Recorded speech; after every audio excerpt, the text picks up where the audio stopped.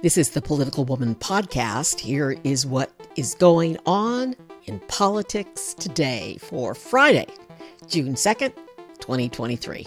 I'm Gloria Moraga. I am a political woman. Joe Biden is going to speak to the nation tonight about, guess what?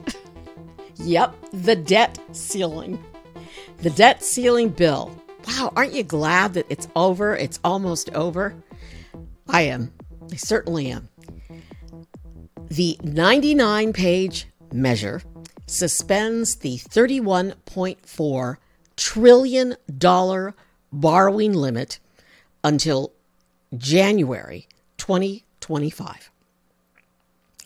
It cuts federal spending by $1.5 trillion over a decade, according to the Congressional Budget Office, by effectively freezing some funding that had been projected to increase next year and then limiting spending to 1% growth in 2025. This is from the New York Times. After weeks of a political impasse, and I say months, tense negotiations and mounting economic anxiety, the Senate on Thursday gave final approval to bipartisan legislation suspending the debt limit and imposing new spending caps, sending it to President Biden, and ending the possibility of a calamitous government default. Still quoting from the Times, this brought to a close a political showdown that began brewing as soon as Republicans narrowly won the House in November, promising to use their new majority and the threat of a default to try to extract spending and policy concessions from Mr. Biden. Before the Senate voted yesterday, there were a series of amendments, but none of them passed. But those amendments gave senators a chance to stand up on the Senate floor and pontificate. And some of them took the time to explain why they were voting one way or another.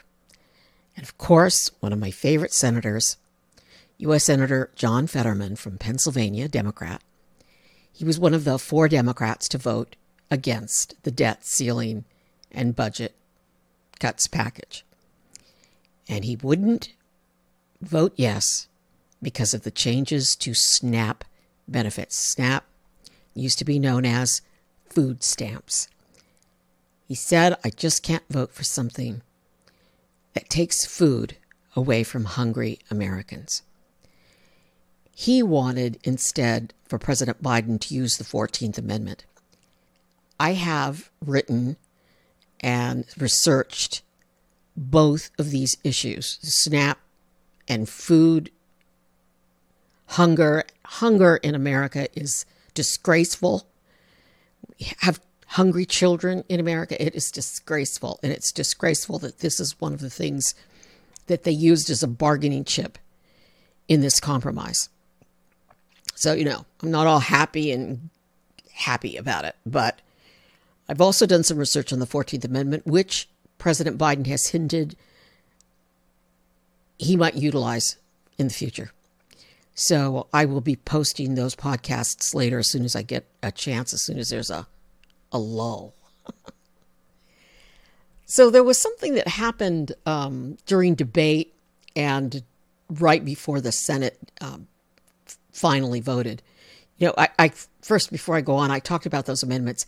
None of the amendments were adopted, and here's why. If one of those amendments had been adopted, if they had passed, and they all failed, the bill would have had to go back to the House for reconciliation to get back together.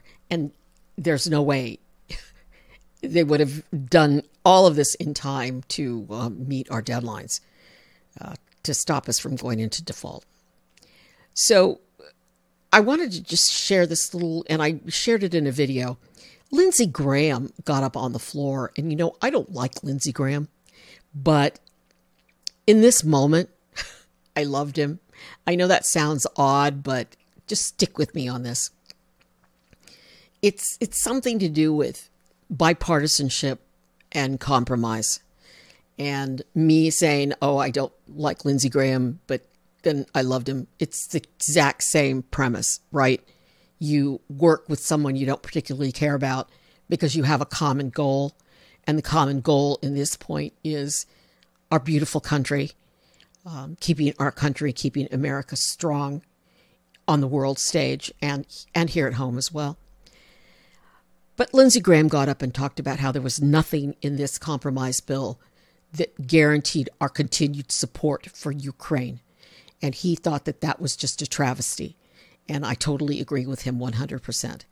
Right before the vote, my majority leader, Chuck Schumer, and minority leader, Mitch McConnell, issued a joint statement. And that statement read in part, quote, "The debt ceiling deal does nothing to limit the Senate's ability to appropriate emergency supplemental funds to ensure our military capabilities are sufficient to deter China, Russia, or any of our other adversaries, and to respond to ongoing and growing national security threats, including Russia's evil ongoing war of aggression against Ukraine."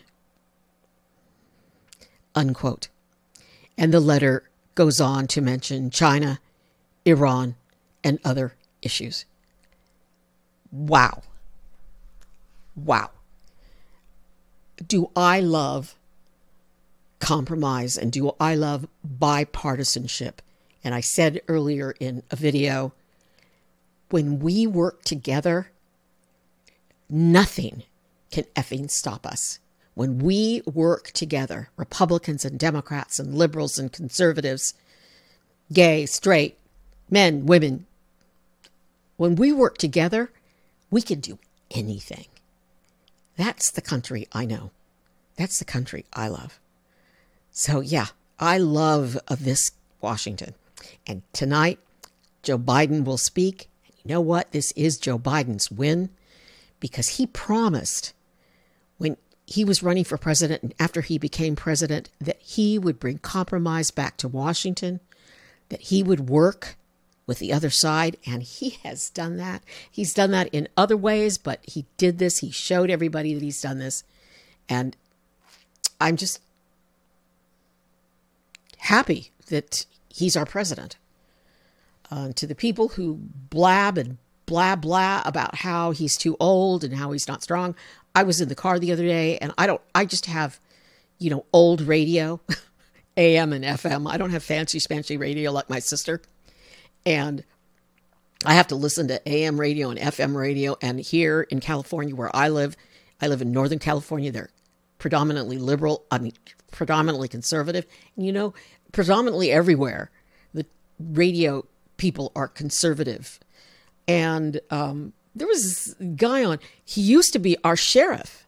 So what does he know? I mean, he was an okay sheriff, but he's really a right-winger. And he was on talking about how Joe Biden's losing it.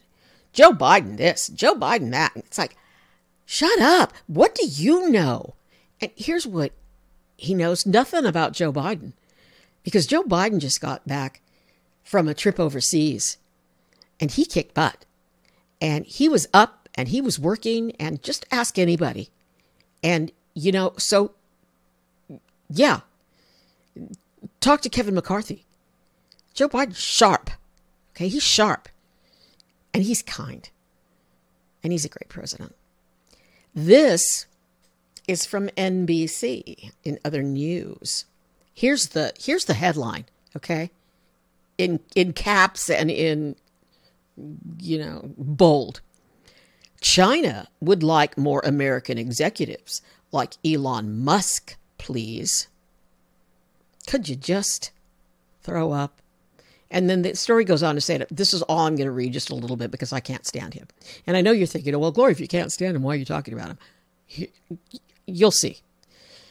Quote, during a whirlwind 44 hours in Beijing and Shanghai, the Tesla Twitter CEO was celebrated by the Chinese Communist party. Wow. And then this is a quote from a Chinese writer, who's definitely, brainwashed. Decoupling from China means decoupling from opportunity, decoupling from the future. Even if the White House agrees with arguments for decoupling, the Musks of the world will not agree. First of all, what a stupid word, decoupling. Second of all, China's using Musk to criticize the White House? I mean, what happened to, being a patriot? What a scumbag. Anyway, I wanted to tell you that story so I could tell you this story. This is from The Guardian, and this is a quote. This is the stat of the day from The Guardian. 20.4% of 16 to 24-year-olds, job seekers in China, are unable to find work. Yeah, I'm gloating a little bit here. This is my quote. We in America are celebrating record low joblessness. Thank you, Joe. Here's the rest of the quote from The Guardian. With youth unemployment in China hitting a record high in April, the nearly 11.6 million students set to graduate in June are facing a labor market that looks increasingly hostile. A commentary in state media accused youths of being unwilling to engage in jobs that are lower than their expectations. But China's economy has long suffered from a mismatch between jobs available and the qualifications of job seekers. And here's the kick. Listen closely, everyone. The number of graduates majoring in sports and education increased by 20% between 2018 and 2021. But in 2021, the government banned for-profit tutoring, decimating the industry that had previously been worth $150 billion a year. That's what the communists do. They banned for-profit tutoring. So if you're a tutor, you do it for free for the state. So all of the right-wingers like DeSantis and others in Texas and who are taking away our rights, our right to read a book, to any book we want, our right to go to Disneyland, our right to work where we want to work and do what we want to do. That's what they're doing in China. They ban for-profit tutoring so the state can make more money and people can make less. So, there you go. Biden falls. President Biden tripped and fell on stage after congratulating the graduates of the U.S. Air Force Academy on Thursday. He was immediately helped up. He's fine. There was a sandbag on stage, and he tripped over the sandbag. I would have fallen over the sandbag. I fall a lot. I actually wrote a podcast once called The Fall. And then I did another podcast that said falling and getting back up again. I got really angry today when I saw that somebody made a funny video with Joe Biden falling and there was a little song to it, because you know what it reminded me of? It reminded me of Trump. It reminded me of Trump when he made fun of this disabled person. And I thought, how low can you go? How low can you go to make fun of somebody with a disability? And then it didn't matter. He still got elected president. And I thought, what is wrong with us? And now, people are making fun of President Biden for falling. Well, there's a whole article, and I'll include the link in the description, on presidents falling. And I laugh a little bit because it's kind of a funny article, but it talks a little bit about, Donald documents all the presidents who've fallen and how a lot of presidents have fallen on the steps on Air Force One, and how Mike Pence fell on the steps of Air Force Two. So they should fix those steps. And just all the things that presidents that happen to them and how we know about it, because it's like a spotlight shining on you. But I was here in California when I was covering Bob Dole, and he thought that a banister was an actual real banister, but it was a styrofoam fake banister. And he leaned on the banister to lean over and shake people's hands, and he fell. And, think about it too. One of our greatest presidents was in a wheelchair. FDR saved us from the Depression.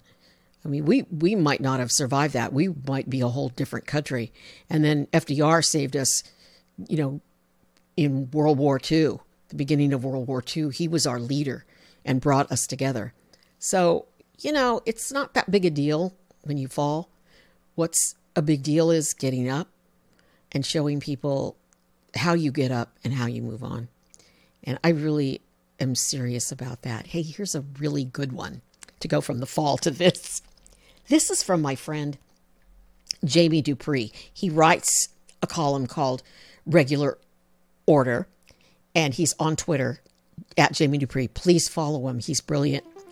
But this was in Jamie's newsletter. Quote, "Can't make this up, but it really happened. Tara Reade," remember her, "who had accused Joe Biden of assaulting her, went on Russian TV on Tuesday," yeah, this is just a couple of days ago, "to announce that she has defected to Russia." And then Jamie says, "Yep, you read that right." And then he has 2 bullet points. One is Maria.